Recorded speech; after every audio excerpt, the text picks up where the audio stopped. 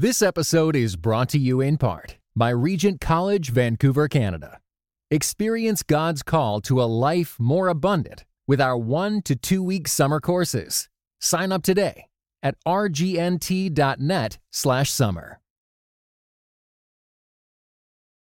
This episode is brought to you in part by Richmont Graduate University. The field of mental health counseling is growing rapidly. Richmont Graduate University can equip you to become a licensed professional counselor, integrating your faith into your clinical practice. Programs are offered in Atlanta, Chattanooga, and online. Apply today at richmont.edu.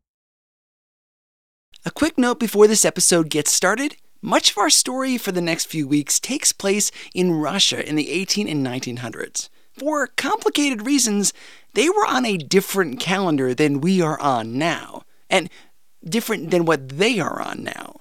So some of the dates may feel off depending on what calendar was in use, but they should be accurate. Thanks. Test. Hello? Yep, okay. Welcome back to the Truce Podcast, Season 3. For the next few months, really, we're going to be doing something different. Something that's kind of crazy for a little podcast like this. Most other podcasts that deal with Christianity talk about lifestyle stuff, like how to raise kids or how to deal with sin, politics, which is great. There's a lot of room for that. But what if we did something really different? Like, really different. What if we try to tell one long story that explains so much of who we are in American Christianity? And what if we did that just as we joined a new podcasting network and lots of people suddenly heard us for the first time? The question is, are you game? Hey! It all starts with a dinner party. Oh no. What do you mean, oh no?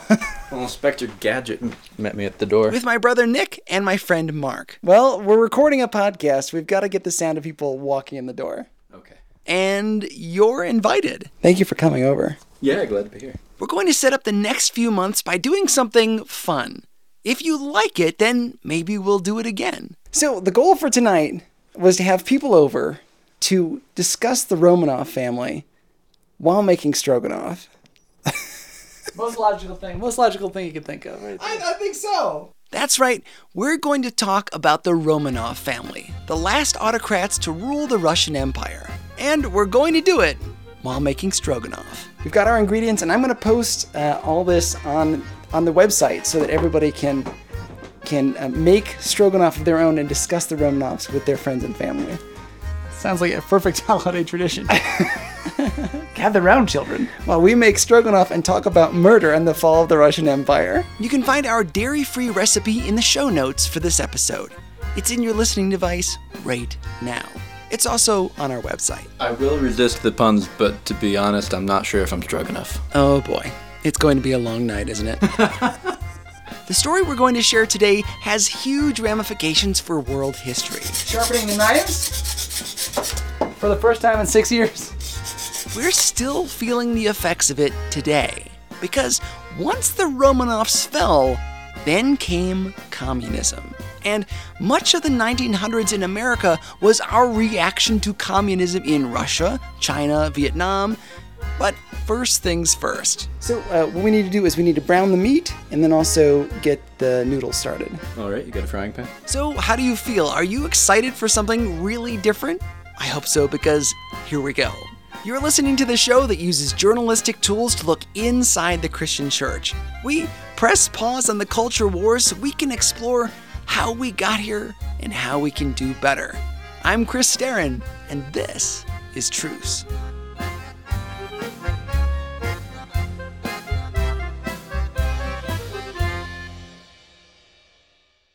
God is a genius storyteller, and the evidence of this is threaded throughout Scripture. In Christianity Today's new show, Holy Curiosity, with me, Kat Armstrong, we explore storied connections threaded throughout Scripture from the Old Testament to the New. Our first mini-series, Connecting Dinah and the Woman at the Well, welcomes experts like Doctors Tim Mackey and Diane Landberg to give us insight and context into the physical location and meaning of these two stories. These stories will spark holy curiosity in your own faith, because once you see these connections, you can't unsee them. God wastes no person, place, or thing. Listen and subscribe to Holy Curiosity with Kat Armstrong on your favorite podcast platform.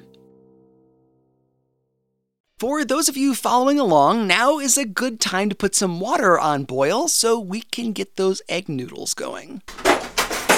While the water for the noodles is warming up, let me tell you a little bit about Alexander III. Would you please? I will. He was the emperor of Russia, and he died suddenly in the fall of 1894. He basically drank himself to death. Like much in this story, not so happy an ending.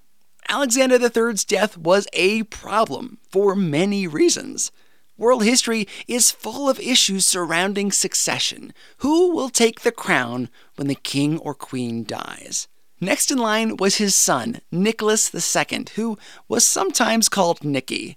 Nicky was just not ready. He was timid, unmarried, and had no experience because Papa hadn't taught him what to do. Oops. Which was no good. And his predecessors had been super micromanagers. So, if you wanted a divorce in the Russian Empire, the Tsar had to sign off on it. Wow. Yeah. If you wanted a name change, the Tsar had to sign off on it. And, in fact, if you wanted to give Easter eggs to the staff, the Tsar's staff, the Tsar got to decide who got Easter eggs and who didn't. Did that come up a lot? I don't know. Maybe it was a big deal. Maybe people kept them sitting around. That's why Chris has hidden all the ingredients somewhere in the house. That's right. Speaking of looking for things, it was high time for Nicky to get hitched. Tsar Nicholas married his dream girl, Alexandra. At this point, they'd known each other for years and years. And Alexandra, by the way, is going to be a major player in the story as we go on. First, we have to drain the mushrooms. Drain the mushrooms? Draining mushrooms. Like we were draining Nicholas's loneliness as he married Alexandra. Right. Now, Russia was an autocracy? What is an autocracy? I don't know. What is an autocracy? Being an autocrat means that Nicholas II had all of the power in the country. Leaders in a lot of countries are bound by laws. They can't do just whatever they want. Like in the US or even in England, there is a constitution. The people of Russia had wanted a constitution, but the leaders said, maybe someday, but not now. And Russian leaders saw their role as being divinely appointed. They believed that the Tsar was appointed by God, and that this was like a holy calling because of Romans 13:1, if you want to read Romans 13:1 there. Sure. Everyone must submit to himself to the governing authorities, for there is no authority, except that which is from God. The authorities that exist have been appointed by God. Consequently, the one who resists authority is opposing what God has set in place, and those who do so will bring judgment on themselves. That went by kind of quickly, so let's hear it one more time from the New American Standard Bible. Everyone must submit themselves to the governing authorities, for there is no authority except that which is from God. The authorities that exist have been appointed by God. Consequently, the one who resists authority is opposing what God has set in place, and those who do so will bring judgment on themselves. We the people are to submit to leadership. If we don't, then things may not go well for us. There's a lot of debate about this verse, like how far does this thing go? So what does that mean? Thoughts? I was making stroganoff. You weren't paying attention? No, to some people that would mean just to let everything go and not question authority. Right. But are there examples in the Bible of people questioning authority? Yes, prophets. I mean, the prophets came to David and questioned his behavior. There's a bunch of times when the kings get questioned. Think about the Old Testament king Saul. Whenever he needed guidance or was not being the best king, the prophet Samuel kept him in check. Then there's prophets like Jeremiah, Isaiah, all those guys. And then you got Daniel, who's praying with the windows open, which is like a protest. protest to the government in his time. Jesus, of course, told Pilate that, hey, you only have power because I'm giving it to you. Mm-hmm. Yeah, and then Jesus also calls the Pharisees whitewashed tombs. Right. Too. Ouch. Yeah. Mm-hmm. So there's definitely a lot of that in the Bible. Yeah. Still, there is some disagreement amongst Christians even today. What does it mean to obey leaders but also be good citizens? Should leaders go unchallenged? Nicholas II thought so. To boot, he was also the head of the Russian Orthodox Church. Kind of a double whammy. He felt like he'd been placed there by God, and then he was in charge of the church that would reinforce that. Don't let his titles fool you, though. Orthodox Christianity wasn't the only game in town. This was the era of spiritualism, seances, talking to the dead, seeking physical manifestations of the supernatural. The movement began in March of 1948 in upstate New York, of all places, with two little girls, one 12 and the other 15. They were the Fox sisters, and they devised a way to make it sound like there were mysterious knocks coming from inside the walls. They pretended that those messages were coming from the dead. What people didn't know at the time was that the noises came from the snapping of their knee and toe joints. People drawn into this hoax thought that the girls could communicate with the other side. This was also the era of empirical science, which said that we could detect truth with our senses by hearing, seeing, smelling, and touching. A person could hypothetically use the scientific method to prove the existence of an afterlife. Like, ask a question, hear a knock, or maybe 2 for yes, 1 for no. If they answer your question, what more proof do you need? Except, it had all been a prank devised by teenage girls. Now, despite the hoax, the movement spread, capturing the imaginations of people around the world, including the Romanovs, Nikki and Alexandra, the Tsar and Tsarina. This superstition would be integral to their eventual downfall. Superstition, by the way, creeps into our churches even now. Anyone in your church read horoscopes or knock on wood? I'm getting distracted. We don't have time for that right now. But we do have time to add the dried mustard, garlic powder, mushrooms, and onions into the meat. Half a teaspoon. So then comes the coronation. Of Nicholas. Of Nicholas. Gotcha. Good job. I'm glad you're following along. The coronation is on March 17th, 1896. St. Patrick's Day. Is it really? March 17th. Is it always March 17th? Yes. I don't know. Well, it's also my father's birthday. Oh, okay. So yeah, March 17th birthday, is Dad. St. Well, Patrick's Day. when you hear the rest of this, you might not like March 17th so much. Lovely. So, to celebrate the Tsar coming to power, they gave out kerchiefs with sweets, gingerbread, sausages, an enamel mug, like these mugs we've got here, and a bread roll. And they prepared 400,000 of these handkerchiefs with stuff. Can you guess how many people showed up wanting a handkerchief? 23. I'm going to say 1 million. It was 700,000. There just were not enough goodie bags to go around, which got some people upset.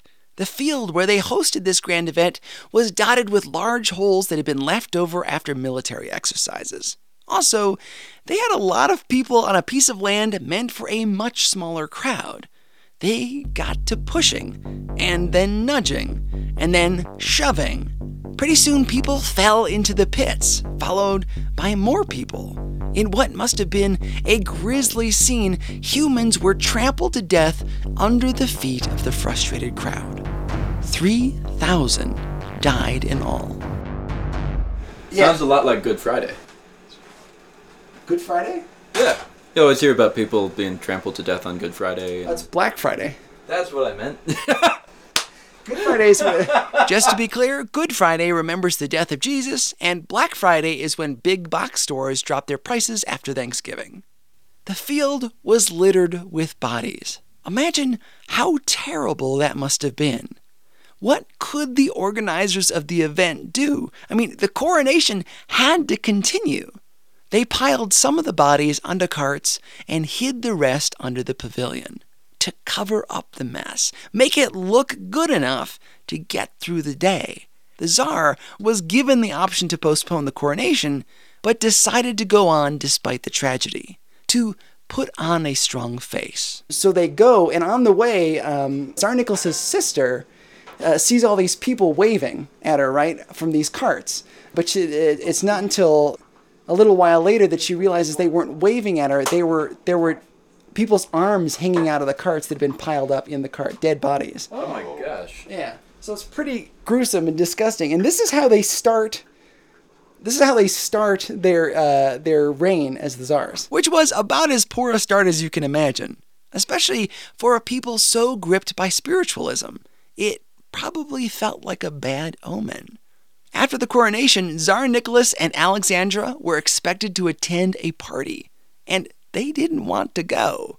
It didn't seem like the right thing to do after such a horrible event, but they were given bad advice. And so, with thousands of their own people dead, the Tsar and Tsarina danced.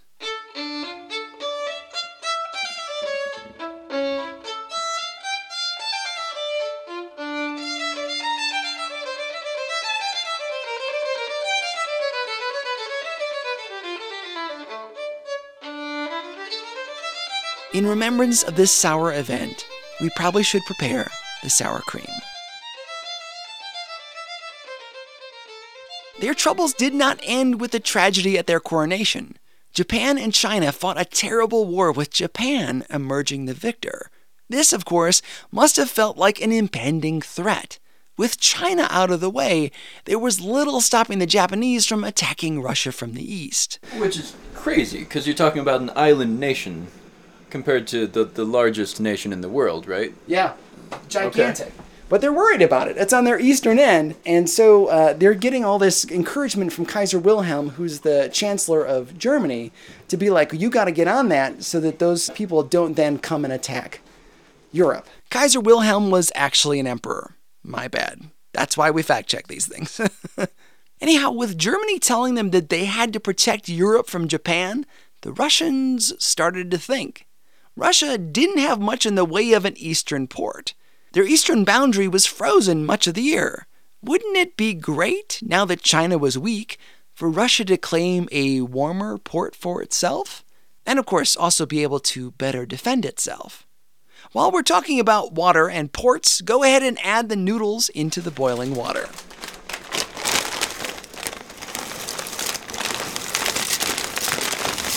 Thus began the Russo-Japanese War as the Russians and Japanese battled over Manchuria and Korea. That sounds kind of like two muggers fighting with each other over who's going to mug someone in a back alley. Yeah, you know, basically. No, we get to steal their land. No, we want it. It was about this time that the Romanovs encountered a peasant named Philippe, or Felipe. I'm not really sure. I think it's Philippe. He's about 50 years old, and he claimed that he had power of psychic fluids and astral forces. Psychic fluids? Psychic fluids. I don't know. Yeah. I've seen Ghostbusters, I know. Right. So he's practicing the occult. Yeah. And this is like a supposedly Christian people who are getting involved with this guy. And he also gave political advice to the point where he actually accompanied Nicky on a political tour to go see Kaiser Wilhelm, and was giving him advice to say, hey, tell Kaiser Wilhelm this. And he's just a French occult guy. A French occult guy was giving the Tsar of Russia tips on how to deal with the German emperor.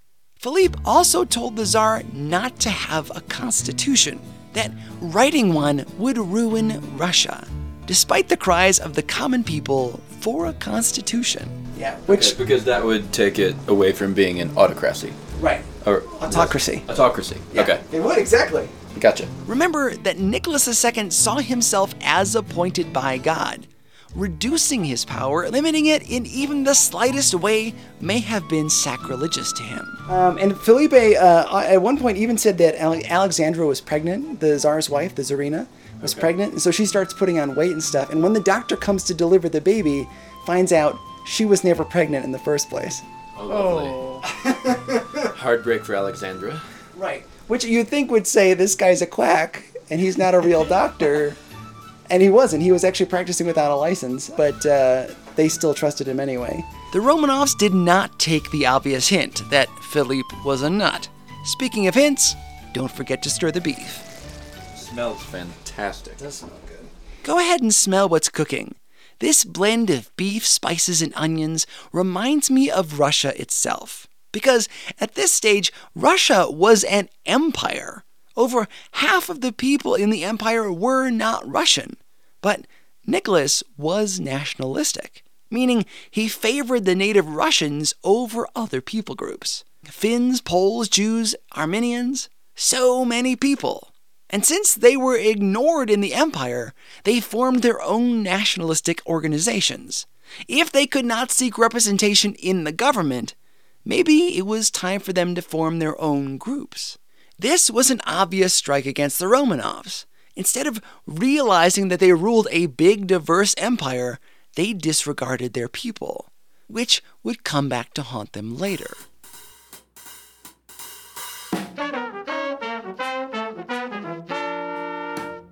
All this took place during the Industrial Revolution, a time where people moved to cities to work in factories. And with that came bad working conditions, child labor, long hours, and low pay. Nobody knows how to treat workers. You've got all this cheap labor flooding in from out on the countryside, and they're like, well, these people are disposable. They just keep coming, so we can just, put them through terrible working conditions. And people were working 11 hours a day in these factories. The Romanovs have all of these strikes against them. The horrors of the war, the bad omens of the coronation, nationalism, the Romanovs' friendship with the crackpot Philippe. The regime was terrible to Jewish people. If you've seen Fiddler on the Roof, this is the time period that took place in. Then there were also the poor working conditions. The workers didn't have the rights that we enjoy today. And so the Russians knew, they had all these things going on. They had the Industrial Revolution. They knew that they had this nationalism going on. And they knew a revolution was going to come. And they hoped, which is kind of silly, but they hoped that a small, manageable war would help bring people together. Okay. Those small, manageable wars you see all over the place. Yeah. Well, a bit of national pride, though. Something to unite everyone. Yeah. That was the Russo-Japanese War. And it wasn't going well. Well, and another thing that made them look weak is, of course, that they had no natural heir. You want to have a son, to establish your line of succession. But what they had was 4 daughters. Olga, Tatiana, Maria, and Anastasia. And 1 food baby. And 1 food baby? Yeah, because the lady wasn't pregnant. Remember, she was... right. Yes. Who do they turn to for this?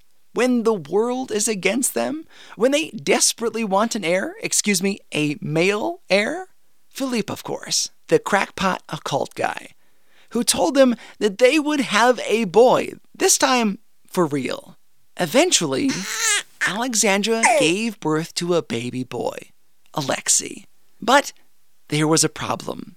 When they cut the umbilical cord, the doctors couldn't stop the newborn from bleeding, because Alexei had hemophilia, meaning his blood did not clot. If he got hurt, they might not be able to stop the blood. Yeah, that's good. Oh, geez. Was that the mom had hemophilia too? It traveled through the family line, starting with Queen Victoria of England. Oh, wow. Yeah. Mm-hmm. Which it was really, really bad. So they have an heir, and they already look weak.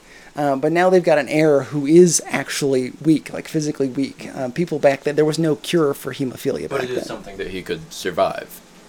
If they put him in like a plastic wrap world, he could survive. Like the Boy in the Bubble movie. Basically. Gotcha. Yeah. Good way to think of it. Did you see that movie? I didn't see it. Years ago. Oh, no. Years ago. I was at a friend's house when I was probably, 5 or 6, but it stuck with me because I always wanted to have my own bubble. Okay, well, aim high. There we go. Alexei needed more than just a bubble. If he got hurt, even just a little, he could die.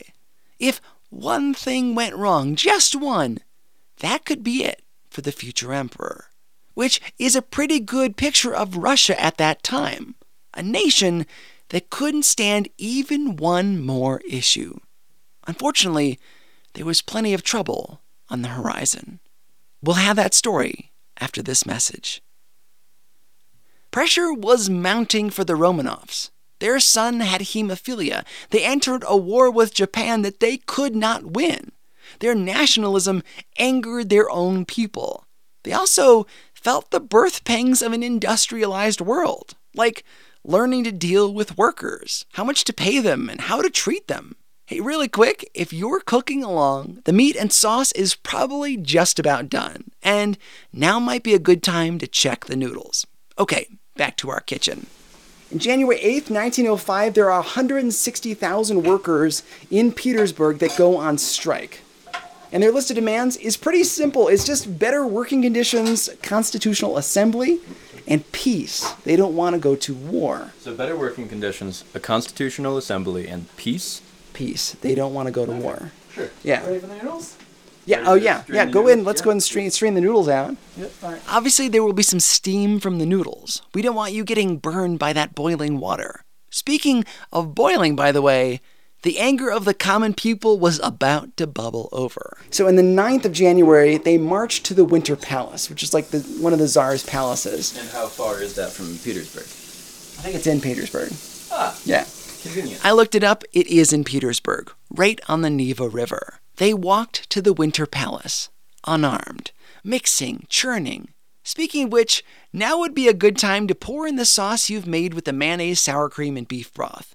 Mix it with the beef to symbolize how the crowd was stirred to protest. Imagine you're one of the guards at the palace, and tens of thousands of poor people are marching right towards you. You'd be nervous, wouldn't you? The guards didn't know what to do, so they opened fire on the crowd. Yeah. And 1,000 people were killed and 2,000 were wounded because the guards opened fire on them.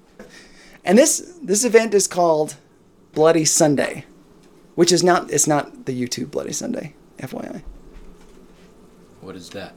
Oh, YouTube. Yeah. I thought you said YouTube. YouTube. I understand. I'm sorry. Your generation. This attack on a peaceful demonstration signaled to many just what the Romanovs stood for. They blamed the Tsar for this attack, even though he was not in the Winter Palace during the protest. They were setting the table for things to get much worse. So, this might be a good opportunity for you to set your table. So the plates and stuff are up there. Perfect. While you're getting the plates out, let me tell you that officials were being blown up left and right. Blown up? Blown up. Yeah, it was explosives were available in the factories and in the mining and stuff that these workers were working at, and so they had access to all these explosives and they used them to blow up all sorts of government leaders. In fact, in 1905 alone, they blew up over 1,000 government employees. It's about to blow up this meal. Boom! We were having fun there, but the truth is that this was very serious. 1,000 government employees were blown up in 1 year. Imagine how terrified the average person would be in that day. How afraid you'd be to do your job if you worked for the government. Nicholas's reaction was to place more pressure on the common people with secret police. But the people kept fighting back. So Tsar Nicholas conceded a little by installing a legislature. All of this talking made me a little thirsty, so I cracked open a seltzer water. Okay, so that a legislature would be somebody to regulate the autocracy. Thank Yes, you. indeed. So we should probably get some forks, huh? Think of it as installing a Congress like we have in the United States. The problem is that the Duma, the legislature, was too little, too late. They didn't have a ton of power over Nicholas. He could easily shut them down and restructure anytime he wanted to, or, just completely ignore them. So, what good were they? Honestly, not much. Speaking of good, though, it's time to put some noodles on our plates. And that's the sound of noodles hitting a plate. That's good audio right there. This is Truce Podcast exclusive. And hopefully your stroganoff is ready too. In this moment of the story, where there is not much grace for the people, we will say a grace of our own. Well, Lord Jesus, thank you for these guys and for their willingness to help out. Finally, it's time to taste and see how we did. Oh, that's good. Wow. The food turned out well, but things were looking worse for the Romanovs. People rioted in the streets. It was no longer safe to be a government employee because of these violent attacks. The Russo-Japanese War ended in failure, with many of their ships being destroyed by the far superior Japanese Navy. Russia found itself at a tipping point. Nicholas had made some reforms, but not enough. The largest country in the world was headed for revolution, and there was little anyone could do to stop it. We'll pick up the rest of the story in our next episode. For now, let's contemplate what we've learned so far as you enjoy your meal. The story of the Romanovs is not pretty. It's one of strife, superstition, and oppression. It also has many parallels to our lives today.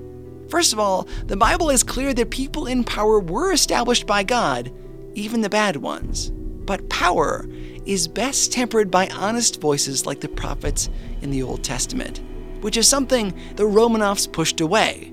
They could not take honest criticism. Second, for those in power, it is detrimental to lose touch with those under your charge, whether you be an emperor or middle management or a pastor.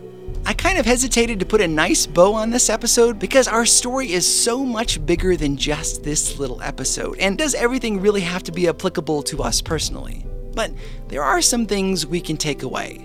Like, it's easy enough for us to sit in our ivory towers and wonder why people hate us. That's what the Romanovs did. They figured, hey, we're appointed by God, we're untouchable. And sometimes we Christians get that way too, where we just don't understand why people hate us, even as we're oppressing them or doing something we really shouldn't be doing. Are there ways that we've earned that hatred? Is it possible that we are bringing that stuff on ourselves? And if so, can we, unlike the Romanovs, act fast enough to do something about it?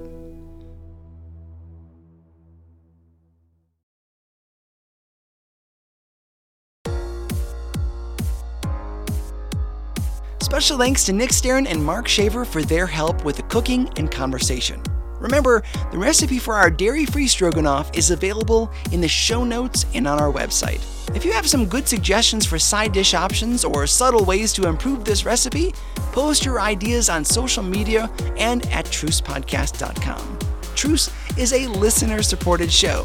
Yes, we've got ads now, but those are not quite enough to keep the lights on.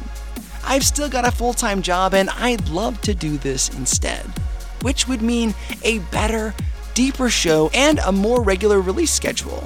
If you'd like to be a part of what we're doing here, creating a really different Christian podcast, donate at patreon.com or on PayPal. The links are also on our website, which again is trucepodcast.com. You can also find my novel Cradle Robber on your favorite ebook platform and my movies Bringing Up Bobby and Between the Walls on Amazon Prime.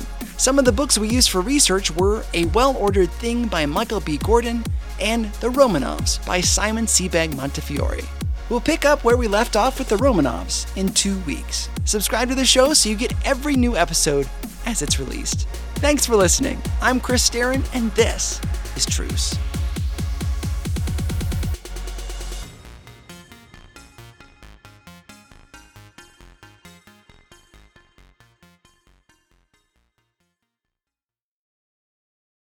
This episode was brought to you in part by the audio adventure series Discovery Mountain. Help your kids fall in love with the Bible. Each true-to-life adventure story will draw them closer to Jesus. Visit discoverymountain.com/CT.